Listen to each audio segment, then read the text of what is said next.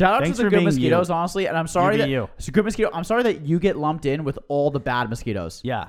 Do you know We're what I sorry. mean? It's not your fault. It's right? the one You're- that had a taste for You're meat. a fine vegetarian mosquito that likes flowers, and then your stupid cousin just likes blood. Yeah. And unfortunately, some of you guys might get wiped out because we got to get rid of that shit. You're listening to the Dude Nature Podcast.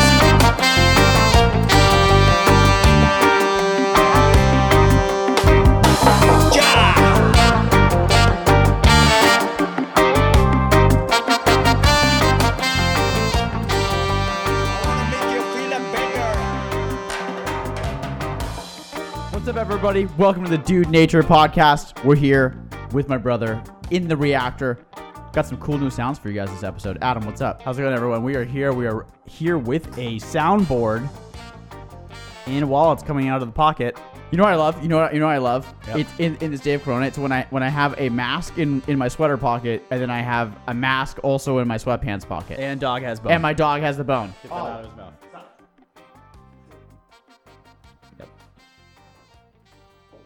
I was not taking the bone away from my dog. He looks so sad. Anyway, when you have multiple masks in your pockets, just maskophobia. There needs to be like a mask holder. Is this your gripe? Yeah. I'm just gonna move on to my gripe. Yeah. It's just like all the masks that you have, because we have like a bunch of masks, and they just get everywhere, and it's like, where do you put them? And they're disgusting too. Yeah, they get gross. They're super. No, they are just super gross after one use. So where do you put them? At the front door, right? You hang them up at the front door. They Give 'em a little look air. so nasty there. Dry it out like a dirty piece of clothing. They look disgusting. What's your gripe? Boxers. I can't figure boxers out. So if it's too small, right, it crushes me in my area, in my parts. Compressed? It compresses my parts and it hurts me. And if it's too big, it fills up my pants and I can't put my shorts on. I don't get how you still wear the baggy boxers, to be honest with you. Because if it's too small, it bothers me so much. I just rather wear no boxers at all. Do you still It's so annoying. But you still wear like little boy boxers, the ones that don't compress. Yeah, I still wear little boy boxers. How are those comfortable at all? They're good because they don't shrink my wiener. They don't. I want compression. They don't grip me. I want grip. No, but the grip makes me feel. It hurts after a while. It cuts off circulation. Yeah, I want a little grip. I want a little holster. I forgot digestion. My digestion. There has been no coffee today. Yep. Coffee's coming later. No coffee yet. Okay, no coffee yet. I got some tea here. Wednesday morning. I got some tea. Do I wish that the tea was chai? Absolutely. But Adam, I'm not going to waste my arousal until I really need it. You know what I mean? So my digestion, I haven't gone. No caffeine, had no go.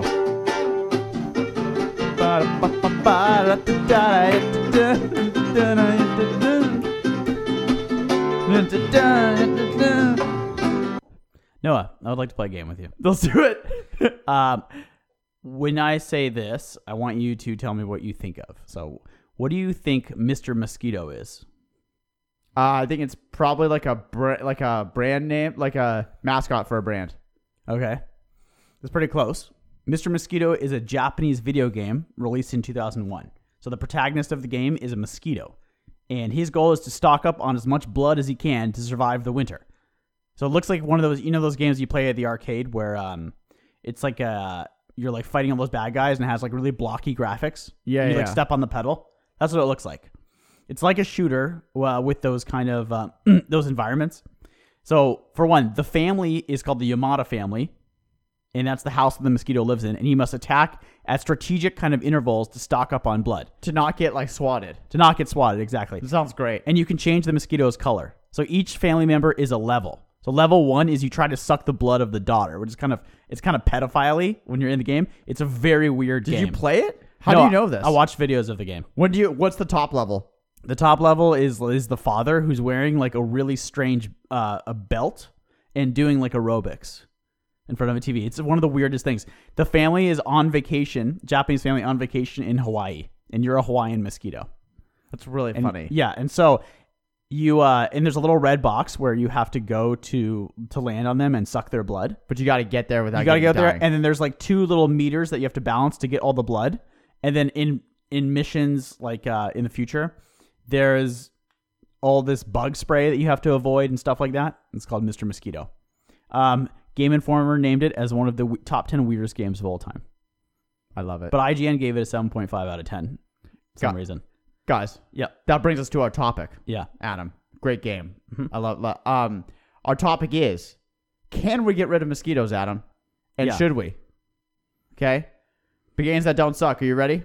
I didn't do it. Fuck.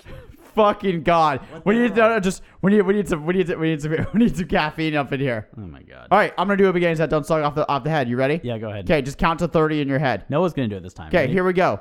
Yep. All right, mosquitoes cause more suffering, listeners, than any other organism. Yeah. Around 1 million people worldwide die from mosquito-borne diseases every year. Mm-hmm. Not only do they affect humans, Adam, Yep. but they infect dogs too. Oh no. Okay? So, how can we get rid of this horrible, horrible pest? Yeah. And should we? Mosquitoes are also a food source for lots of fish, frogs, and lots of life. And they pollinate a lot. So should we? That's amazing. Okay, and that was off the top of my head. How did I do? You did fantastic. A+. What's our theme? Okay. Our theme for this episode is mosquitoes. Sick. Sick fucking theme. Fuck mosquitoes. Fuck mosquitoes. Our theme is fuck mosquitoes, honestly. They fucking suck. All right. No, They suck really bad. Can you tell us about the state of suffering caused by mosquitoes? Absolutely. Why are they so bad? Okay, so every year, nearly 700 million people contract a mosquito-borne disease. 700 million is about 9% of the world. Okay? So about every year, 9% of the world contracts a mosquito-borne disease, which is insane. A million people die, okay? And just to put this in context, compare it to 94,000 from snakes. Mm-hmm. Okay? How many do you think die from dogs transmitting rabies? I don't know. A couple thousand? 55,000, which was way more than I thought, actually. That's rabies dog bites? Rabies dog bites. Oh my god. Yeah. How many people die from scorpions? 1,000. 3,250. Oh my god. How What? many people die from shark attacks, Adam? Every year? Yeah. 10. That was pretty good. 6. This is all according to the World Health Organization. So you can see, mosquitoes, they cause 1 million deaths. They are by far the most deadly organism. Yeah. Let's kill them. Get them out of here. You ever been on a hike or somewhere that you're trying to enjoy? Yeah. And then there's mosquitoes and it's like impossible to enjoy. Absolutely. They fucking blow. They blow. Mm-hmm. All right. From 1916, interesting fact, from 1916 to 2016, mosquitoes actually killed more people per day, 1,470, than sharks killed people in the entire 100 years. Wow. How much was it a day? Okay, so 1,170? from data from 1916 to 2016, every day a mosquito kills 1,470 people. That a mosquito-borne disease. That's how deadly it is. Is that more than okay? That's more than Rona at this point? Yeah. In that entire 100 years, Adam, in the entire 100 years, Yeah. only 1,035 people were killed by sharks. So basically, a mosquito kills more per day than sharks do in 100 years. My god. Yeah. These things suck ass. As Bill Gates tweeted, I was reading because the Bill Gates and Melinda Gates Foundation. Yeah, they're up in the mosquito They're game. up in the mosquito game. They are. A lot of their so they donate like $500 million to worldwide diseases, and a lot of that is fighting malaria from mosquitoes. Bill Gates hates mosquitoes. Yeah, not a fan. Fan Okay, of Microsoft, not a fan of the mosquitoes. That's actually where I got that shark stat from Bill Gates' Twitter. Really? Yeah. They hate mosquitoes. They're up in the game. Okay, World Mosquito Day is held on August 20th every year. It's the anniversary of Sir Ronald Ross's discovery that female mosquitoes transmit malaria between humans. He was awarded the Nobel Prize in 1902 for his work. Okay, Adam, the main disease... Is it males that don't bite? It's the female. Female that bites, right? I'm not sure about every single species, but Males I do... don't suck. Males don't suck. The blood. Males don't... The female's the general? one that transmits the diseases. Right. That's yeah. what I know. Yeah. Damn, fucking females. Okay. The main diseases that mosquito transmits being namely malaria, chikungunya. Mm-hmm. That's definitely how you say it. Dog heartworm. I was surprised by this. I didn't know that they transmitted heartworm. Dog heartworm. The heartworm for your dog. You have heartworm Yeah. medicine from. Yeah, yeah. Did you know that mosquitoes transmit that? No. I didn't know that. I didn't know it was mosquito-borne. I didn't know that disease. at all. Yeah. Dengue fever. Dengue. Had that. Yeah. I want to talk about that. Yellow fever, Zika virus, and West Nile virus. There are more, but those are the main bad boys. Okay. Right. I want to talk about two. I want to talk about malaria because it is caused the most suffering in the world, and then I want to talk about dengue because dengue is How about why not yellow fever? because Yellow I fever. just want to touch on two because malaria is the most worldwide suffering, and then dengue is the fastest growing. What is the disease that killed everyone in the Panama Canal? It's malaria, probably. Gotta be malaria. Yeah, man. Why don't you talk about dengue fever? You had I know people are gonna think this is ridiculous. Adam had dengue fever. Yeah. Talk about it. Quick talk about dengue fever. So I just want to say that I got much better medical treatment than 99% of people get in Southeast Asia when they get dengue fever. You were in Southeast Asia when you got it. Right. Yeah, we would go through these villages, and people who had dengue, they were just laid out on wooden boards to sweat it out. So that's not what the with the soft white boy who came to Southeast Asia got. He got his own hospital room, okay, in a Vietnamese hospital. I was there for 5 days on IV, just getting pumped full of minerals and vitamins. Were you hallucinating? Yeah, I was hallucinating. I was watching going through the Wire at the time, and I just like thought like Omar was in the room with me, and it was a you know, like a half sleep feeling when you're half awake and half sleeping. Neo? You're here, thank God. Yeah. Thank God, we've been waiting for you. Yeah, it was a Zion's Neo, under attack. It was a Neo like mystical experience. Yeah. When you can't sleep because you're thinking about something so hard. It just kind of like it was like a half sleep for 5 days. The first couple days I don't really remember the first couple days, but I was on a plane with friends, and they were trying not to let me on the plane because of the sickness, which now, you know, with Rona, right, makes a lot more sense, obviously. Right. So I got on the plane, and then we went straight to a hospital. I don't really remember that much of it. If you're a poor Southeast Asian, you just get laid out and you get dengue, what happens to you? What's your treatment usually? Lay down and sweat it out for 10 days. Which basically I did the same thing, but I was on an IV, so I had fluids, which is super important. I was about to say, I can imagine they die from dehydration. Absolutely. Yeah, diarrhea, dehydration for sure. Cooler trench coat. Okay. Yep. Neo, Morpheus, or Blade Runner? Who's Trenchcoat in Blade Runner? Which the Blade fucking Runner? main dude, Ryan Gosling. Ryan G, the new Blade Runner? Yeah, Ryan G. Morpheus has the coolest trench coat. I like Ryan G's. Okay. So talking about malaria. Nothing more, you know, kind of edgy punky than a nice trench coat. Nothing more edgy punky. Yeah. Should give it to our friends at the coffee shop. Maybe they'll talk to us then. Yeah. They're not really edgy punky though. I think that they would like that. I think that they could turn into that. They would like that. They're more like an emo, not edgy, a softy emo. I think if we wore trench coats when we went in, there's more probability of them talking to us or remembering our names. The most widespread of these diseases, Adam, is malaria. Yeah. Okay, these following facts again are according to the World Health malaria. Organization. Don't hate the messenger. Yeah. Guys. Okay. Hate the skeeter. Malaria is an ancient disease, actually being described by the Chinese as early as 2700 BC. So this a-hole malaria has been around for forever. Symptoms usually begin 10 to 15 days after the bite and include fever, headache, vomiting, and fatigue. Most susceptible to this are children under 5. Okay, and that's the big problem because there's a huge mortality rate for these children. According to an article published in 2003 on the Journal of Tropical Medicine and Hygiene, the mortality rate of a child this age that contracts this can be over 35%. So you can imagine, oh my God, being a parent, 35 in a developing country, or yes, this is in the tropical zone. So good question, Adam. So here's another thing: malaria is most prevalent in the tropical zone, middle of the equator. Okay, and it's been highly linked malaria to poverty rate. Okay, so basically, before in 1850, before when we had a ton of malaria here, it was killing the U.S. economically. Oh, we used to have malaria. Yes. So we actually. So when we get into should we get rid of mosquitoes, one thing I want to mention is that we did get rid of mosquitoes in developed countries and in most of Europe. Yeah. We had malaria-borne mosquitoes here.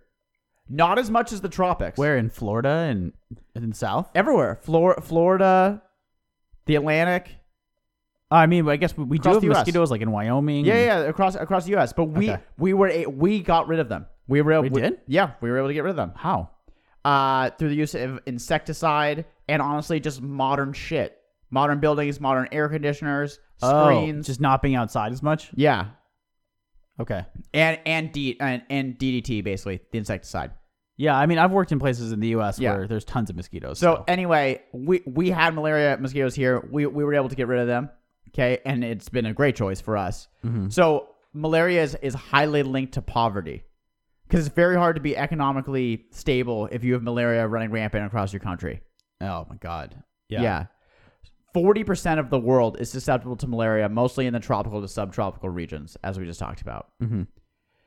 It's by and large been eradicated here. DDT, insecticides, elevated living conditions, air conditioners, window screens. There are 500 million cases of malaria a year, or about 7% of the world's population. 7% of the world's population gets malaria every year. Now, malaria has a Wait, do you don't like that? Did you not like that stat? 7% of the world's population gets malaria every year. That's crazy. It's 7% gets malaria. 7% of people get malaria every year. Is it all like the you're down in bed kind? You're out of commission? Well, it affects everyone differently. Okay, but isn't there a what's it called? A preventative medicine for malaria? Quinine. Yes. No, but there is there's sorry. anti-malarial pills you can take, right, to become immune. Quinine is the treatment for malaria, Yeah. and I'm not sure about the anti-malaria pills. That's a good point. I know that before I went to Vietnam, I took anti-malarial pills. Really? Yeah. And can that stop you totally from getting malaria? I think that you build up antibodies to it. This is a good question to ask our guest coming up. I think there is preventative medicine for malaria. I don't think there is one for some of the other. For dengue, there isn't one. But Okay. I think there is for malaria. That's a very good point. But obviously, in a developing country, you might not be able to afford it / have access to That's it. my thing. Obviously, they seem to not be able because they can't even get quinine. Okay. Yeah. So they seem to not be able What to. does quinine do besides being treatment. drinking by our great grandmother? It makes you better. It makes you better faster. It's Lessens the a real mortality rate. treatment? Yeah, it's treatment. Oh, okay. Lessens the mortality rate of malaria. Okay, so there are 500 million cases of malaria a year. Again, 7% of the world's population. 7% of the world. So They're not all hospitalized though. Are they? That's 7%. Well, this is the thing is that malaria is so deadly because it is in these regions where there's tons of poverty. Okay, so yeah. they don't. As you found with dengue, when you were in Southeast Asia, when Yeah. you got dengue, you went to the hospital. Yeah. When a Southeast Asian gets dengue, where do they go? They go to the floor. They could just lay on the floor, right? So Well, we don't. There's not medical. If you're not in a city, that's if you're not in a city. There's not cities of hospitals. There's not modern medical treatment widespread in these areas. In the This is countryside. the problem. No. Yeah, the Bill and Melinda Gates Foundation again, $500 million. Most of it is going to this to try and stop this. Interesting fact. Wow. So malaria is what you're saying is it's so bad it actually exacerbates the poverty. And the poverty, Exactly. It's a double-edged thing. Double-edged Poverty exacerbates the malaria. Malaria exacerbates the poverty. Absolutely. Yeah. A vicious cycle. Okay. Interesting fact. Why? So when you think about bloodborne diseases, think about really bad diseases. Mm-hmm. Why can't HIV be transmitted by mosquitoes? I don't know. Yeah. So I looked into this. Okay. So HIV can't be transmitted by mosquitoes because instead of infecting the mosquito all over itself, so like when the mosquito gets the malaria, Yeah. when it bites a human with malaria, the whole mosquito gets infected, and then actually it finally goes into its salivary glands, and that's how it reinfects you. Oh, okay. The whole mosquito gets infected with malaria. Yeah, the malaria goes across the whole mosquito's body. For some reason, it's able to travel across the whole mosquito. Yep. Okay. With HIV, it like the mosquito like digests it away for some reason. So mosquito sucks someone's blood that's HIV positive, gets the HIV. The mosquito digests the HIV, and it doesn't go to its salivary glands. Okay, so only some diseases go to its salivary glands. Right, and those are the ones that are the worst. And that's the one that comes out of its proboscis. Salivary glands of mouth. Yeah, mouth. Salivary proboscis. Its little stick. Its penis. Its mouth penis. Yeah. Yep. Adam, Yep. these things obviously suck. How can we get rid of them? Wow, they suck way worse than I thought. I know they actually suck way worse than I thought. 7% of the world, but that's in basically 40% of the world's land area. Very good. Yeah. In 40% of the world's land area. So it's rampant Right. in these countries. I'm really surprised I didn't take more precautions with all the times I've been to Asia and whatnot. Yeah, it's really bad, and I apologize. I missed dengue fever. Can I touch on dengue fever? Sure, yeah. The fastest growing and most alarming one is dengue fever. Okay, Yeah. the reason why is that it's increased 8 times magnitude over the last 2 decades. Mm-hmm. They're now an estimated 100 to 400 million cases a year. The other problem is that there are 4 distinct types of dengue, meaning that if you live in a dengue fever infested area, you can get dengue fever 4 times. Yeah. You can literally get 4 times dengue. So the one you had actually, dengue, is the fastest growing, and that's the one that scientists are very afraid of because it just seems to be growing out of control. I believe that you're more susceptible to it once you get it for the first time. That's awful. remember the doctor coming in and giving me my platelet count every day. It was down because that's like how you can tell that that's how you can tell that your body is recovering. Platelet like per a certain area of your body. Mm-hmm. And it was down like 7 or 8 times what it should have been. Were you watching The Wire and you were like hallucinating about Wire characters? Yeah, I was listening about The Wire and ordering food and also trying to figure out the insurance like kafuckery that was happening with being in a foreign country. Jesus. Yep. Okay, how do we get rid of them? Okay. Let's talk about gene drives, Noah. Tell me about gene drives. Okay. Gene drives are this crazy new technology that enable offspring to inherit something much faster than they would normally in the wild. Duh. So, for example, these 3 genes have been identified that when mutated can lead to infertility in female mosquitoes, that is. To become infertile, the female must inherit 2 mutated copies of this gene. So normally this would be weeded out quickly, right, through the natural selection process, because if you can't breed, right, then you're not going to be able to breed and pass on your genes. Right. So you can't breed if you're infertile, and thus you can't pass it on. However, this gene drive technology, what it does is the offspring only inherit 1 copy instead of 2 of the mutated gene. So what happens is somehow a gene drive, you have 2 strands of chromosomes. The gene drive cuts one and takes the gene from the other one and replaces it into the cut one. So now you have 2 mutated genes. It basically takes 1 mutated gene and automatically makes it 2 mutated genes, and thereby makes the mosquito infertile. So they can pass down 1, and then that 1 gene automatically becomes 2, which makes them infertile because you need 2 mutated genes to become infertile. So the nitty-gritty aside, okay, the basic idea here is to engineer a species that either does not reproduce or resists carrying diseases like malaria or yellow fever. And it makes it easier for them to pass it on, a gene drive. Okay, and so by pass it on, like they're infertile. Is it the first generation that's infertile? They're infertile. Okay, but they can still pass it on because they're only passing on 1 gene, which once they pass it on, it splits into 2. And so they do eventually become infertile, but only after it takes out like a grandson, daughter, granddaughter. It takes out like 4 generations, and then they all become infertile, and it takes out like a big population. At once? Yeah, like that. So it trickles down through the generations? Trickles down. So yeah. Do they reproduce before it like affects them? Yes. Yeah. So how effective it? So it doesn't. So in the wild, when they did a wild test, when 600 mosquitoes were released into the wild, with half of them carrying the infertility gene, after 4 generations, 75% of the mosquitoes harbored the mutation to be infertile. Okay, and then they stopped breeding, and then they died.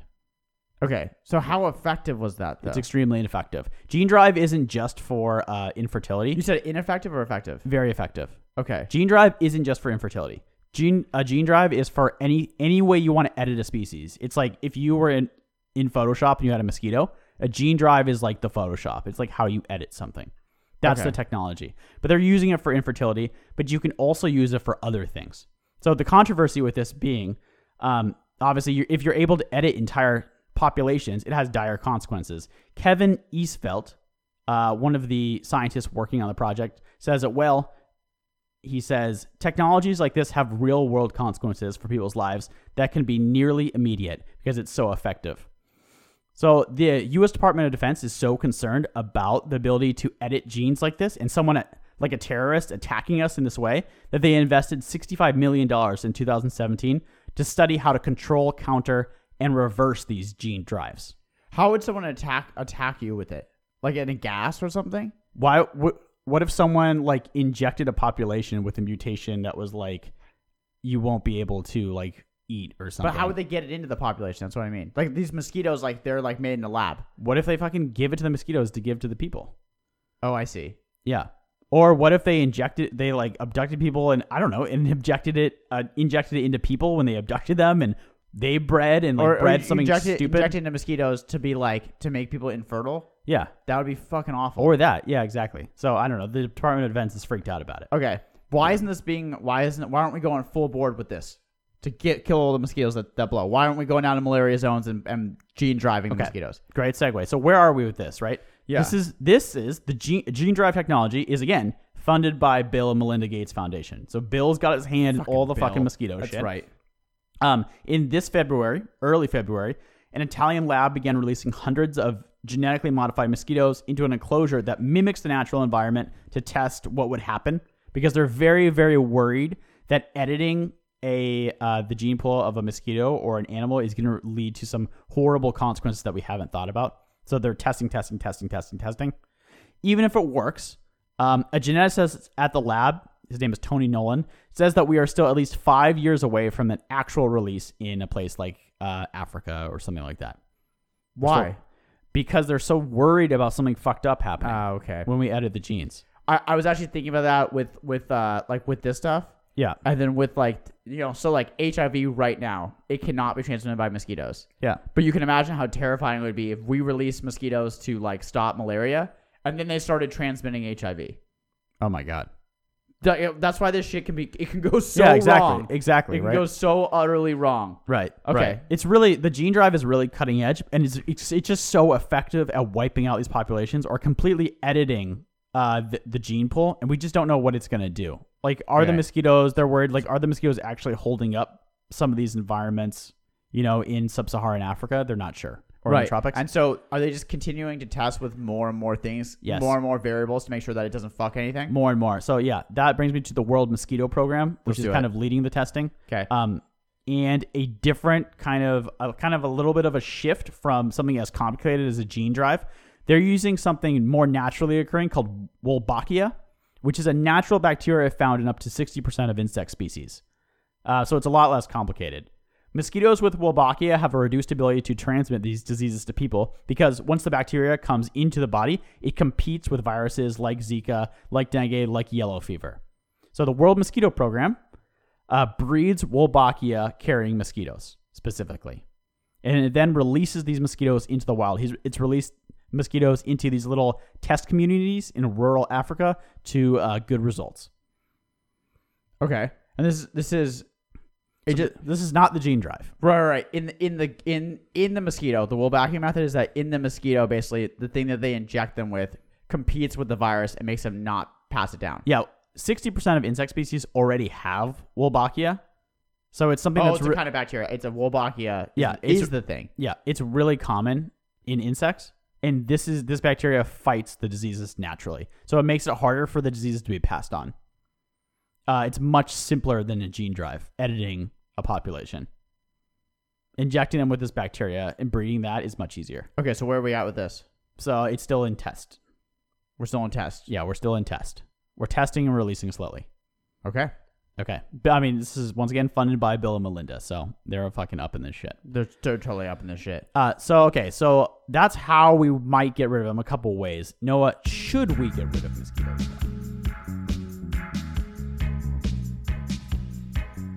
So better than answering, should we exterminate / should we not exterminate ourselves, we're going to bring in a professor, in other words, a true man of the science, to help us figure out the question of whether mosquito eradication is a good thing or a bad thing, or if that is even a good question to be asking at all in the first place.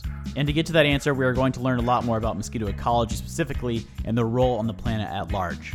So our international man of the science today is Professor Lawrence Reeves. Lawrence is an entomologist at the Florida Medical Entomology Lab. In a bit simpler layman's terms, Lawrence studies mosquitoes, specifically their behavior, oddities, and special place on this planet. And I tried really hard, believe me, to chop this interview down, but it was just too interesting. It was too damn good, okay? Trust me. So in this 25 minutes with Lawrence, we talk about gene drives, mosquito ecology, how mosquitoes evolve, and what we can learn from their blood meals. Okay, here's Lawrence. I'll see you on the other side.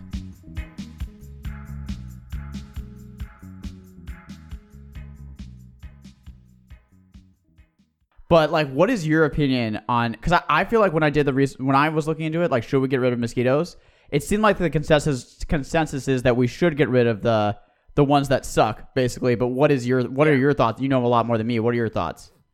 I mean, I agree with that. There's people throw around these ideas like talking about getting rid of all mosquitoes, and I mean, a lot of these new techniques for getting rid of mosquitoes, they're generally species specific. So we're not going to, or at this point, it's unlikely that we're going to get rid of mosquitoes as a whole. Like there's 3,500 species of them. Right. And so each of these, like gene drives or these genetically modified mosquitoes that they're putting out, these are all designed for specific species. And those guys definitely should go away. So these are things like Aedes aegypti, Aedes albopictus, and then some of the Anopheles vectors of malaria. And so with these mosquitoes, like first, many of them are invasive. Like Aedes aegypti and Aedes albopictus, they're not supposed to be here where they're causing all these problems. Aegypti is coming from Africa, or originally came from Africa, and albopictus originally came from Asia. And so they've kind of spread across throughout the tropics and into the more northern latitudes, more northern and more southern latitudes.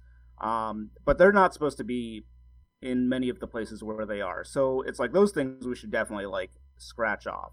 But then people like when you talk about getting rid of all mosquitoes, like there's a ton of mosquitoes out there that aren't touching humans at all. They're feeding on things like frogs or birds. Then you have some mosquitoes that don't feed from humans or from hosts, or that don't feed from blood, that don't feed on blood at all. Yeah, they're a vegetarian, right? Right, essentially. Yeah, pretty much. Yeah.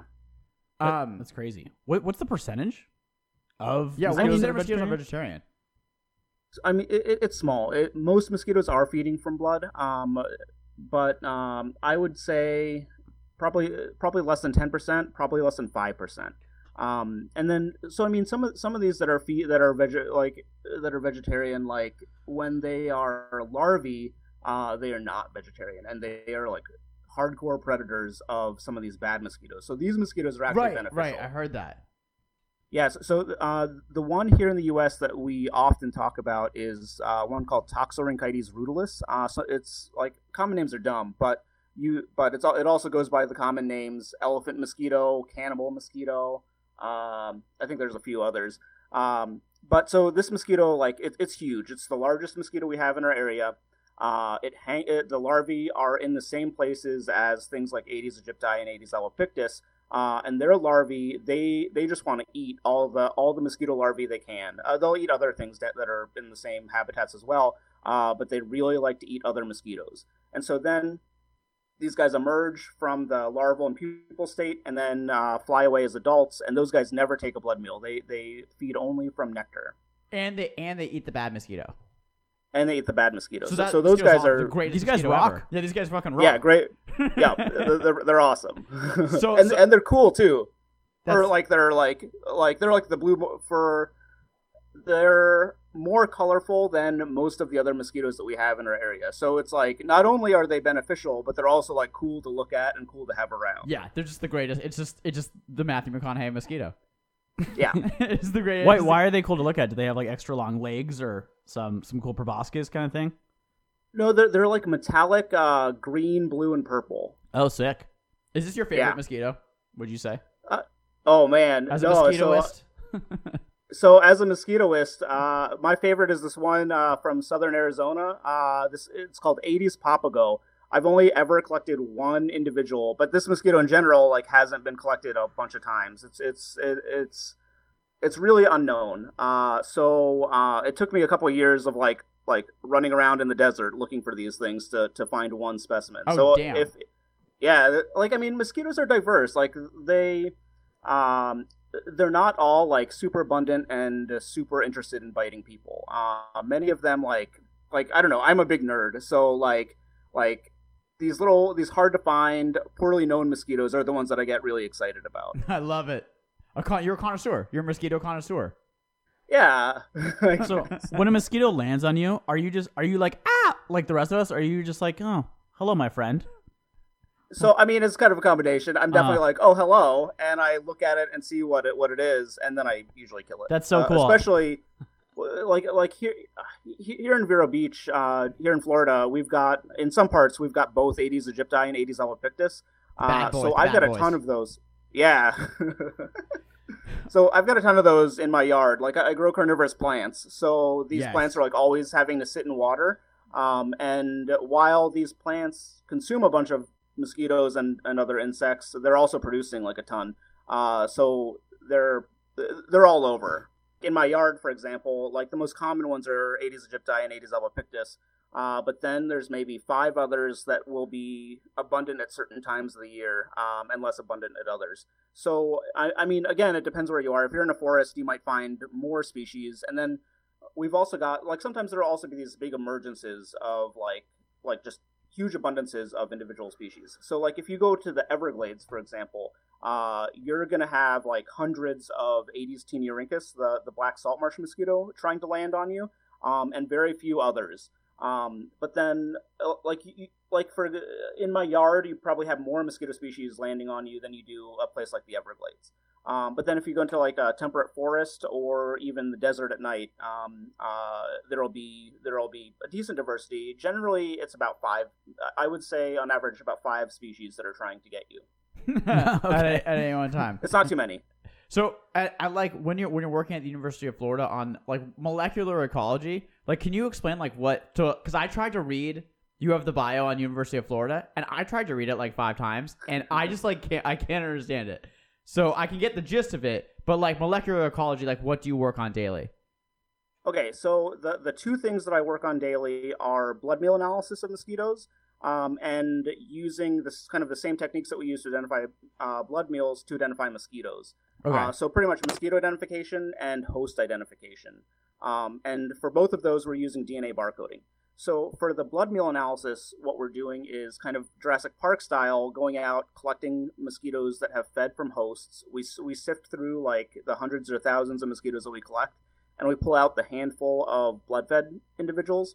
We extract DNA from that, and then use that DNA to identify what animal they've fed from. And then for the mosquito identification, it's a similar process. Only we're not looking at the host DNA; we're looking at the mosquito's DNA. Got you. Okay. Does that make sense? Yeah. Now I get it. No, thank you. To get a little bit bigger picture with it, you are in support of eradicating these kind of bad boy mosquitoes, or just replacing them? Yeah. Okay. You said yes. Why yes? Yeah. I mean, so take Aedes aegypti, for example. So they cause immense amounts of human suffering, and they like reduce the productivity of a society. Yeah. Like these are mosquito. So in this case, so Aedes aegypti is transmitting dengue, Zika, chikungunya, yellow fever. These mosquitoes are very closely associated with humans. Like you will find Aedes aegypti in human-dominated areas, and you will not find them in the forest. So, like, they follow us. Question. Well, I wouldn't so much say that they follow us. Like, they have just evolved alongside humans, and so now we're at a point where they're kind of like the pigeons or black rats of mosquitoes. Like you got to a forest and you don't see pigeons. Right. Aedes aegypti is like So Aedes aegypti is like the mosquito equivalent of a pigeon. Their larvae are in general found in human-made containers. Oh, so wow. like things like the bases of the pots for miconivorous plants. Yeah. Like that's the kind of place that they love to lay their eggs. Damn it. Also, like trash, you go into the tropic. Yeah, I know it's trouble if you want to grow. Good for the carnivorous plants. So it just like they grow under it, then it just eats them. Yeah, in some cases, yeah. Like I mean, enough of them escape, but like I've definitely found Aedes aegypti like stuck to sundews and feeding from my pitcher plants. That's awesome. It's interesting. Yeah. That's really interesting that they've kind of I didn't realize that they've kind of like co-evolved with us, and they're not in areas that we're not. So they're really like dependent on feeding from us. Yeah, so Aedes aegypti in particular, the majority of their blood meals are coming from humans. Aedes albopictus is a little bit more, so that's the Asian tiger mosquito. That's another non-native vector for similar pathogens. That one feeds a little bit more from other animals, but Aedes aegypti in particular is just like super like specialized to feed and live alongside humans. Okay. What percentage of like the general mosquitoes of the world are bad boy mosquitoes that we need to eradicate? Few. So I mean, there are probably fewer than 10 that really cause the like the human suffering. Okay. And so you're just saying we need to get rid of those, not the rest of the mosquito kingdom. Yes, correct. Okay. When I like, when I look stuff up about like when I research like should we eradicate mosquitoes, the thing that keeps popping up is like the Arctic, because I guess the Arctic is one of the most mosquito dependent environments. Is that true? And what could eradicating some of these species do to the Arctic, if anything? If maybe not. Well, I mean, I've seen that also, where people often cite the Arctic. I don't know if they are, like, I mean, so in the Arctic you have a few mosquitoes. You don't have very many, but you have a few mosquito species that become extremely abundant at certain times of the year. So like their biomass is pretty incredible out there. But it's like over there, it's like everything is kind of condensed. Like as adults, they're probably only flying for less than a month out of the year. So with these mosquitoes, things kind of expect them. So like, I haven't spent any time in the Arctic, so I don't have as much experience working with these mosquitoes and these ecosystems. But what I imagine is that in these habitats, you have things like nesting birds that time their nesting to large emergences of mosquitoes, and they can also affect caribou. So I think that's one of the things that's often cited too, is that caribou will change their behavior like depending on what's going on with the mosquitoes. They will like move up and down in elevation. I think they'll even like move in directions perpendicular to the wind, like into the wind rather, so that mosquitoes can't feed on them as well. Yeah. So these are all kind of ways that mosquitoes like impact or affect other organisms that are living in their same environments. One thing that we don't know about, or we don't know enough about in the Arctic and beyond, is what kind of pathogens are being spread among animals and mosquitoes. So like with humans, like you can make a really strong case that mosquitoes are the group of animals that have impacted humans the most out of all the wild animals out there. Yeah. I think for sure. And so, yeah, I mean, I do too, but it's just like I've never like seen any data on any of this, you know? So it's like we've studied mosquitoes as vectors of human pathogens pretty intensively, but these mosquitoes, they're not just vectoring human pathogens or diseases. They're vectoring all kinds of stuff among all kinds of animals. So I would say that everything that they're feeding from, there's some pathogen that the mosquitoes are moving around or helping to move around. Like I know frogs. Have you heard of Chagas disease? No. So Chagas disease, it's not transmitted by mosquitoes, but it's transmitting by kissing bugs, or it's a kind of assassin bug. It's mostly down in the tropics. So that the organism that causes that disease, Chagas disease, is Trypanosoma cruzi, and people suspect that Charles Darwin had this, and it just in general sucks. But so there are other species of Trypanosoma that are vectored by mosquitoes. So the mosquitoes are feeding on these frogs, right? And these frogs have this parasite, a different species of Trypanosoma, and that's getting moved around via mosquitoes from frog to frog. So we don't it's like with stuff like that, we don't have any idea what kind of impacts these pathogens are having on these like non-human hosts. There's all different kinds of malarias too. Like human malaria is caused by a few species of Plasmodium, but there's tons of Plasmodium species out there. There's even like lizard malarias, for example, and deer malaria. Oh God, okay. Yeah, so it's like we know that mosquitoes have had a tremendous impact on humans, but I don't think it's very well known, or it's not well known, or I don't think appreciated what kinds of impacts they might be having on other animals and therefore ecosystems. Oh, okay. So like these pathogens are going to spread most readily when populations of certain species are high, right? Mm-hmm. So they could be important in helping just kind of keep populations in check, and helping to keep populations in check. I mean, in part, some of it depends on like the types of mosquitoes that are around. So like Aedes aegypti was, and to an extent it still is, one of the big problem mosquitoes in the state. Like, it isn't a great vector for pathogens, but it can be so abundant when it has like the right conditions, that it can make things miserable. But so with that, it's just we learned really well how to control it and how to at least keep its populations like held back to an extent. Yeah, and is this from like getting rid of the stagnant pools that they breed in? So some mosquitoes are what we call floodwater mosquitoes. Like they lay their eggs on the ground in places where they expect water to eventually be. So like if you have some of these coastal marshes here in Florida, it's like on a strong tide or in some cases following big rain events, like you'll get a big area of land that suddenly is flooded.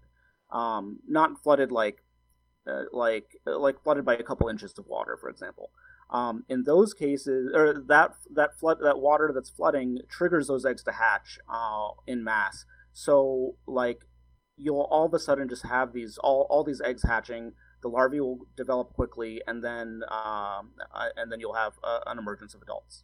Yeah. Is it so you're talking about in Costa Rica, and Larry, you're talking about mosquitoes in the Everglades. Is it natural to have that big of a swarm of mosquitoes? Is that like what we expect for that environment? I mean, again, it depends where you are. Like, so these salt marsh mosquitoes are tied pretty closely to these salt marsh habitats. Down in Costa Rica, was this forest like along the coast, or was it? It was actually inland. Really? I'd love to know what mosquitoes were out there. I'd love to know so we can kill them. I hate them more than my fucking enemy.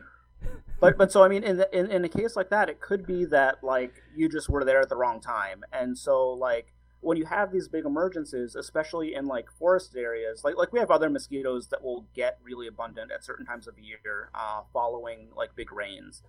So it could have been something like that where you were there during like a mass emergence, or were you there for a longer period of time and they were just always bad? It was called, I just remember, it was called Barra Honda. So it was really bad. I want to say in the summer it was really, really, really bad. I remember it was like I started bringing this because we would do like bat research. So we were going out there at night to it was really cool to research the bats.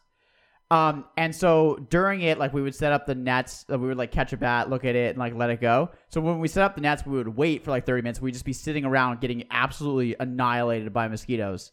Oh man. I would love to know. They were it was horrifying. Mosquitoes to blood feed, it takes like this like immaculate evolution and like adaptation to be able to take blood from a living vertebrate host. Like if a male mosquito, if you force fed a male mosquito blood, it would kill it. Like that guy would die. So we can cover that in a minute too, if you want. Yeah, that'd be great. Male versus females. Yeah. So it takes like this like really exquisite adaptation to be able to feed from blood. Like the temperature of blood can also, like if mosquitoes didn't have a way to deal with like the temperature of like a warm-blooded host, that would kill them too. So they have to overcome they also have to overcome this immune response from the host too. So right away, as soon as that mosquito nicks that capillary and starts feeding from blood, like your body has an immune response to that. Mm-hmm. So the mosquito in the saliva, it has to inject like these. It's almost like snake venom, but for a different purpose, like proteins and I'm at the edge of my like knowledge of this, but like probably enzymes too. So it needs to inject stuff into you to like enable it to blood feed. Right. And so where was I going with this? So like in order to, when they do that, your body also has an immune response to all this stuff that they're injecting, and that's why you itch. Yeah. Oh God. So each mosquito species has a unique like combination of these compounds that they're putting into you, and like at least in my case, like being able to identify mosquitoes by looking at them, like I can see kind of the differences in reaction that I have to different bites. Like there's one that we have here in the eastern United States, Culex erraticus. If I get bit by that, like every bite has a little red dot, and so it looks like I have chicken pox. Like if I've been bit by a lot of them. Comparatively, like other species, it's just like I have a welt for a little while, and that goes away. And then there's that, but then also human individuals differ in their response. Like some people, like for me in general, I have 10 minutes, it's gone. All effects from it are gone. But some people, like, they have reactions where it sticks around for a long time. So I mean, your bites could have been mosquitoes, but it just depends how you react to them, I guess. Right. I have a question about the evolution of mosquitoes. So what Noah was telling me earlier, and I knew nothing about this before we did this episode, is that some mosquitoes, they just feast on nectar, right? Not all mosquitoes feast on blood. So was it like an adaptation that they developed evolutionarily somewhere a long time to be like, oh, I like this blood thing, we should do that more often? Dude, so I wish I had some great answers for you. So like mosquitoes first, the earliest mosquito fossil that we have is from the mid-Cretaceous, right?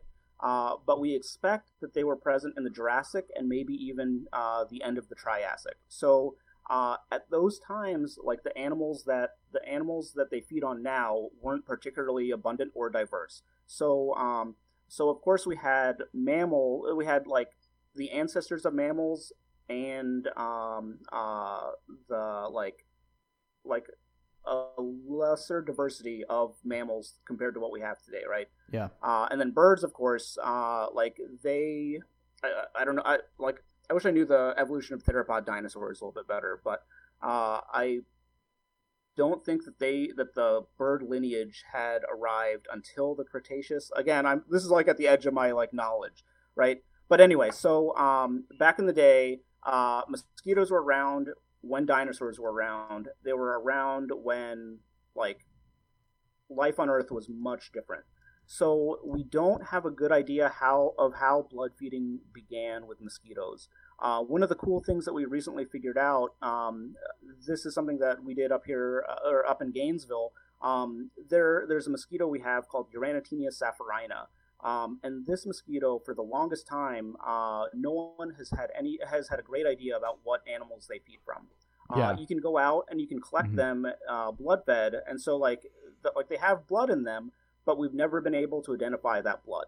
Okay. When we use kind of our standard like blood meal analysis techniques, all of our results used to come back negative, and so I got really frustrated, like trying to do wasting all this time and like energy in the lab trying to figure out what these things were feeding on. So I went out and I just hung out with these mosquitoes at night, like in a swamp. Like I found them. I wanted to just watch them. Dude, and see good if I for could you. figure out what they were doing. It sounds miserable, but good for you. What were they up to? Were they having I love this stuff. That's awesome. But they feed on earthworms. Earthworms and leeches. Yeah, so we don't know if that is an ancestral or a derived trait, right? So we don't know if that is if them specializing on worms and leeches. We don't know if that evolved from mosquitoes that fed from vertebrate hosts, or if kind of vice versa, mosquitoes that feed on vertebrates evolved from ancestors that fed on things like worms and leeches. So, like to me, that's like one of the most interesting questions to learn how blood feeding in mosquitoes kind of arose. Oh my god, absolutely! I would love to know. Dude, I know. Cool. So one other piece of the puzzle, there's the most closely related group of flies to mosquitoes, the Chaeoborids. They're called the phantom midges. They don't feed on blood at all, but those mosquitoes and the Chaeoborids, their most closely related relatives are the Corothrellids, which are the frog-biting midges. And these are these little tiny kind of mosquito, like it's like a mosquito without long proboscis. They feed exclusively from frogs, and they find those frogs by flying around at night listening for them. Whether that is a big piece of the puzzle, we don't know, but it could be that back in the day, mosquitoes started feeding on things like frogs. There's a bunch of other hypotheses about blood feeding in the group that led to the mosquitoes. Having originated from insects that or flies that had evolved mouth parts for piercing plants. And then subsequently living in kind of close proximity to mammals or to vertebrates, like for example in like nests or like underground burrows where they're just always in contact with vertebrates. So I mean, we don't have a great idea how blood feeding evolved and like what kind of course it's taken. But hopefully in the next several years we'll learn more about it. Okay, very cool. So these mosquitoes seem like they're very specialized hunters. Like some will go after frogs, some go after humans. Yeah, so they vary. There are definitely some that are generalists, Okay. like that mosquito Culex radicus I mentioned. Yeah. Like that thing feeds on everything. Like we find alligator DNA, all kinds of birds, all kinds of mammals, all kinds of reptiles and amphibians. But then I think in most cases there's some degree of specialization in each mosquito species. Okay, so it depends. Gotcha. And that's what you're looking at, right? Is like you're looking at like how the pathogens move through animal populations and mosquitoes. And the way we identify those is we just copy and paste them into it's like a search engine, Okay. a database that compares it to everything that's in it, and then it tells you like, what shows that us the DNA chain matches. is. Cool. Yeah, so it's like this is the best part of my job. I think it's like gambling. Like 9 out of 10 times, or probably like 49 out of 50 times, it's something boring, like a cardinal, or in Florida we have these brown anoles. These like small lizards. Those are probably the two most frequent hosts that I find in mosquito blood meals. Okay. But then sometimes we get things like bobcats or great horned owls, otters. Oh wow! It's like a history. It's like a book. Dude, it's so like It's so cool. This is how I got into mosquitoes. Yeah, it's really cool. Like I didn't start off as like a mosquito nerd. It's like mosquitoes are just so like connected to everything else. So Right. like yeah, so it's like through mosquitoes I've been able to do research with pythons, manatees, like just like a whole range of animals that I wouldn't get if I specialized in anything else. That's a really cool point. Yeah, it's like Yeah. the history of the movement of these things is insane. Mosquitoes bite manatees too. Even the manatees aren't safe.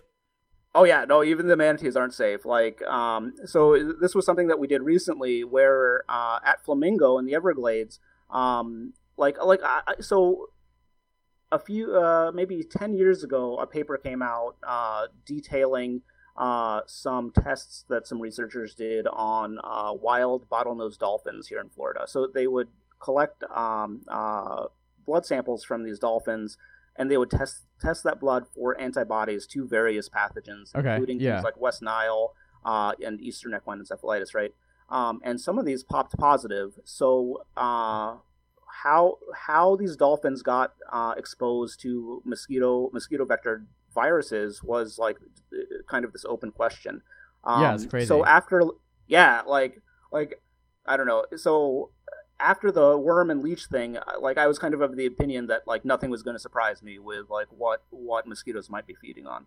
So after hearing about this paper with the dolphins, I started watching manatees that I would see for mosquitoes, and sure enough, like I think it was the first manatee that I looked at through like a telephoto lens. There was a mosquito on its back. So the like not even manatees and like I mean, so we haven't done anything with dolphins yet.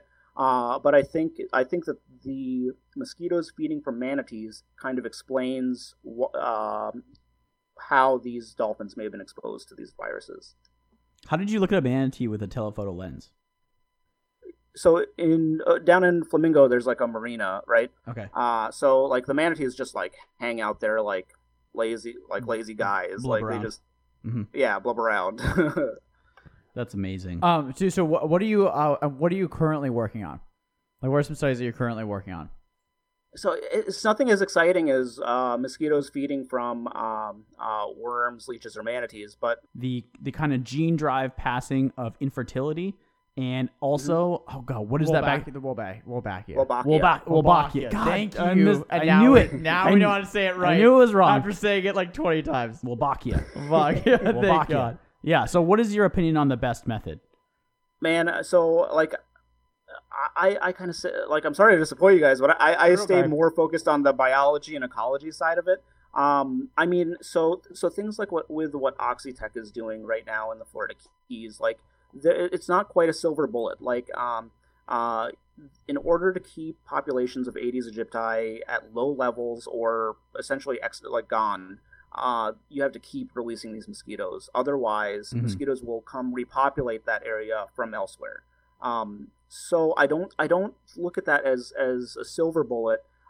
Gene drives, I think, are if you want a silver bullet, I think gene drives and Wolbachia are probably where you would want to look. But at least within the gene drive case, I think that's a little bit more dangerous it's a little bit more powerful and thus needs more scrutiny and testing to ensure that the gene drive is safe. You do occasionally have mosquito species that will interbreed. So like Aedes aegypti and Aedes albopictus, Aedes aegypti came over centuries ago and has been in the United States for hundreds of years. Aedes albopictus only showed up in the 1980s. And when Aedes albopictus showed up, it pushed Aedes aegypti out of places where it was formerly abundant. And one of the ways that it did that was by mating with mating with Aedes aegypti. And I'm realizing now that this is I'm hitting the wall of my detailed knowledge of this. But part of it is because they were mating with each other, and Aedes aegypti just wasn't able to produce the abundance of offspring compared with Aedes albopictus. In general, when a mosquito mates, and this is also kind of how the Oxitec stuff works, when a mosquito mates, the female does not mate again, so they only mate once. So if you have a female Aedes aegypti mating with a male Aedes albopictus, that aegypti isn't going to produce viable eggs, and it's not going to mate a second time with a member of its own species. So when you have things like gene drive, you need to be extremely careful with things like that, because you risk that gene drive making it into a non-target network. Okay, so what did you think? I told you, it's pretty wild. I love Lawrence's point about how mosquitoes really connect to everything else on the planet and to the entire food web. And that's the reason he likes to study them. I thought that was really cool. I wasn't expecting that. So for more Lawrence, you can go to his amazing Instagram, which is really, really cool, with fucking wild pictures of not just mosquitoes, okay? Don't worry. Well, there are those. But he also has birds, and he has snakes, and he has chameleons at his Instagram handle, Biodiversalary. Okay, so now we'll share our opinions on should we eradicate mosquitoes or not. Back to the podcast.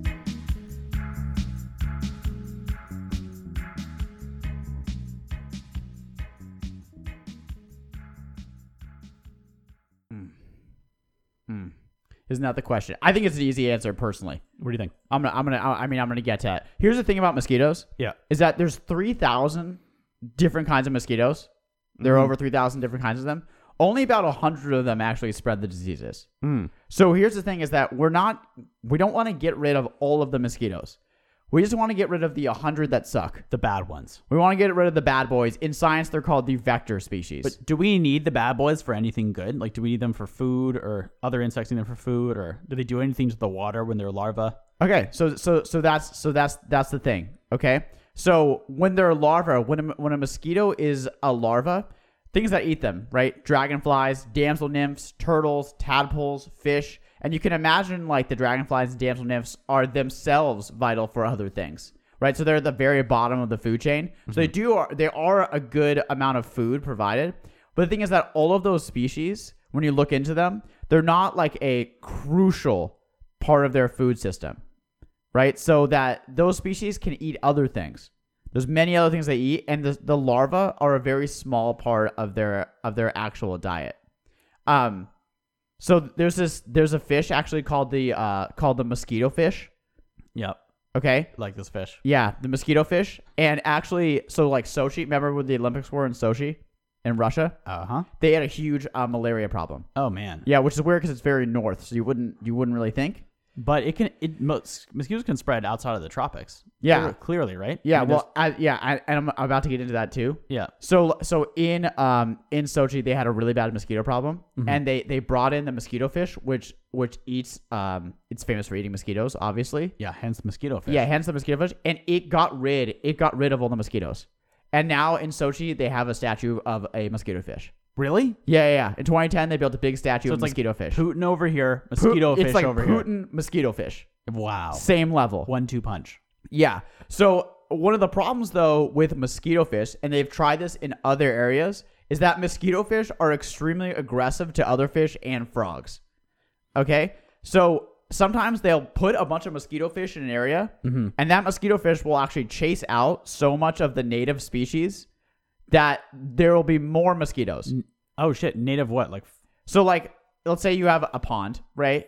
And you've got a bunch of frog and fish naturally in there. and the frogs eat some mosquitoes. Yeah, and the frogs and those other fish, like frogs and fish just naturally eat mosquitoes anyway. Yeah. And you put the mosquito fish in it because you're like, I want to get rid of all these mosquitoes.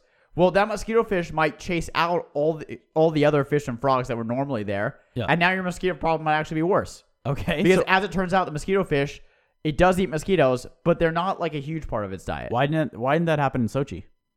Not sure. They're thinking that scientists think they just literally got lucky. Oh. But I think it's a really good example of how you really don't know how these things are going to affect other things. Environments. And Yeah. like you were saying, that's the big problem with the treatments we have now, is that not that we don't have the treatments, is that we have no idea what it's going to do in the environment. Right. And you can imagine if we have, HIV spreading mosquito. Right. I mean, they're freaked Fucking out. horrible. Everything is so What so if you balanced were on the top of each other. dude responsible for creating a horrible mosquito that just fucking turned everyone into zombies, and then people start biting each other? A zombie mosquito? Yeah, someone's gonna release one of these cures. You're gonna be looking out the window, and someone's just gonna come up and just start biting someone. You're gonna be like, I know the cure was released. Yeah. Okay, adult mosquitoes are food for another diversity of creatures. Adam, Okay. fish, frogs, salamander, lizards, carnivorous plants, Oh, Remember okay. those? Yeah. Right. birds, bats.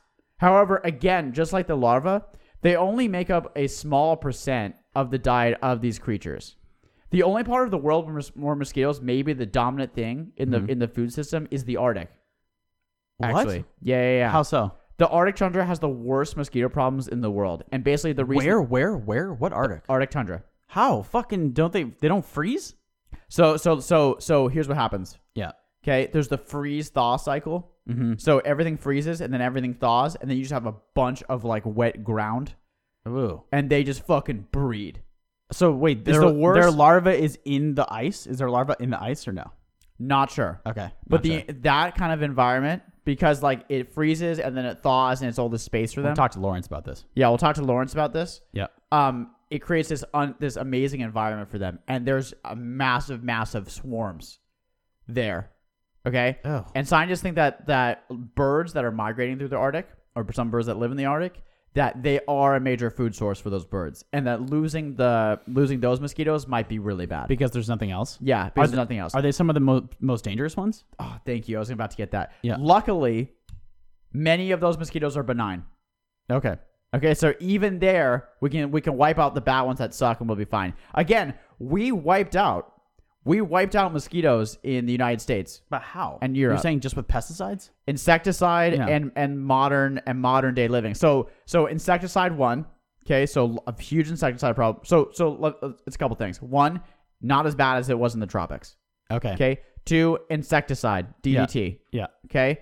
3 is modern living, air conditioning, window screens. We're not outside as much.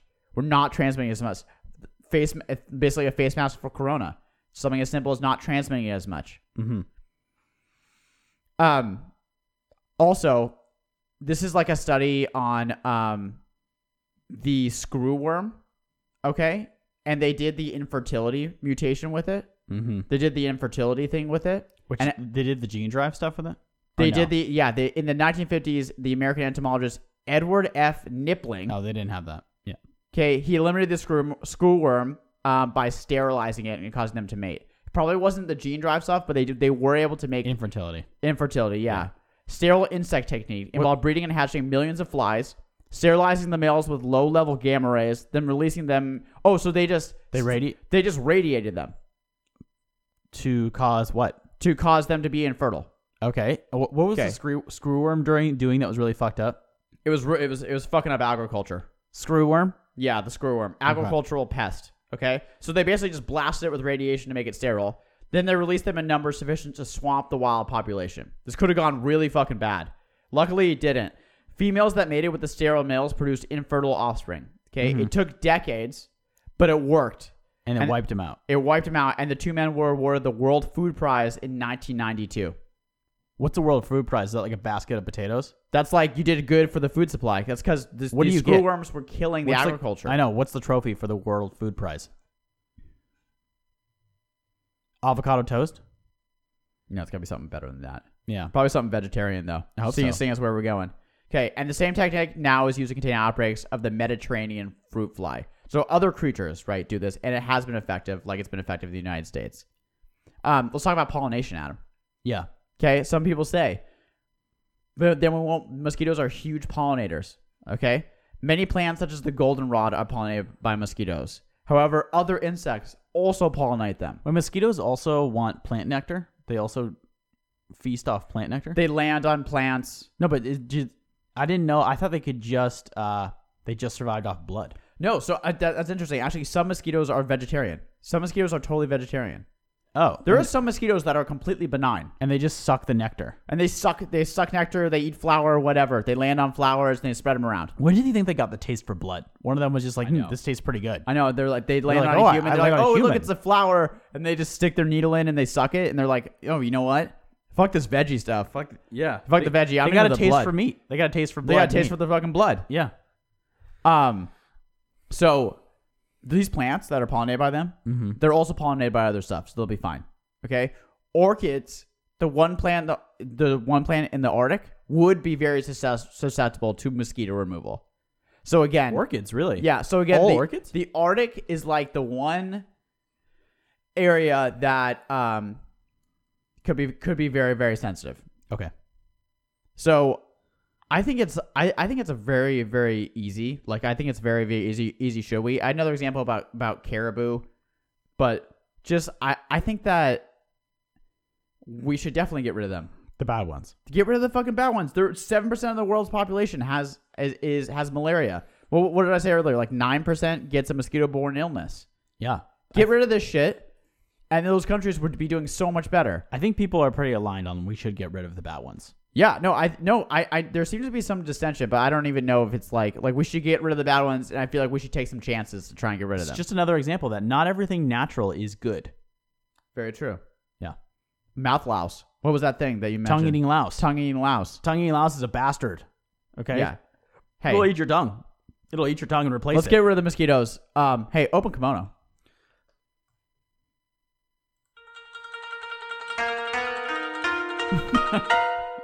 Love it.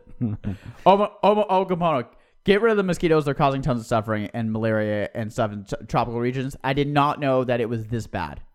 Yeah, fucking get rid of that shit. I mean, malaria and yellow. I almost said Yangay. Yellow fever and dengue are horrible. I didn't know that malaria was that bad, but I can tell you from having dengue, it's a horrible disease and it kills tons of people in the countryside in an awful way. And like you're saying, it causes poverty because they literally can't get free of these mosquito illnesses. Right. Just as from personal experience, in some of these villages, the parents will have like 10 or 11 kids and like 2 of them will survive. What? To be like working age. Yeah. I mean, that's extreme poverty. Wait, hold on. It's nice walking around the United States is nice because I'm not going to get malaria because we've gotten rid of it. We used to be you would have gotten it had we not have gotten rid of those damn mosquitoes. Okay, Adam, where can people find us? Get rid of the mosquitoes, guys. Kill the mosquitoes. Okay. Bill and Melinda Gates, keep going. Keep supporting. Thanks, Bill. Okay. Shout out to Sarah's boyfriends. Shout out to Sarah's boyfriends. All of them, of course, all the time. all the time. Shout out to fucking the good mosquitoes, honestly. Shout out Thanks to the for good being mosquitoes, you. honestly, and I'm sorry You that be you. it's a good mosquito. I'm sorry that you get lumped in with all the bad mosquitoes. Yeah. Do you know We're what I sorry. mean? It's not It's your not your fault. It's right? the one You're- that had a taste for You're meat. a fine vegetarian mosquito that likes flowers, and then your stupid cousin just likes blood. Yeah. And unfortunately, some of you guys might get wiped out because we got to get rid of that shitty one. Okay, Adam, where can people find us? You guys, you can find us on every podcast app. And the one thing that you can do for us What is, is it? if you have an iPhone right now Subscribe first. and you're listening on your iPhone, you're listening on your iDevice, if you look at your phone, you see 5 stars. Hit 5 stars. Hit the 5th star. And that gives us a rating, and it helps us a ton because it moves us up in iTunes so we can get more people listening to the podcast, which is great. It's a huge favor for us, and we really appreciate it. And also, of course, subscribe wherever you are to the podcast. Thanks, guys. We love you. I love you. See you later.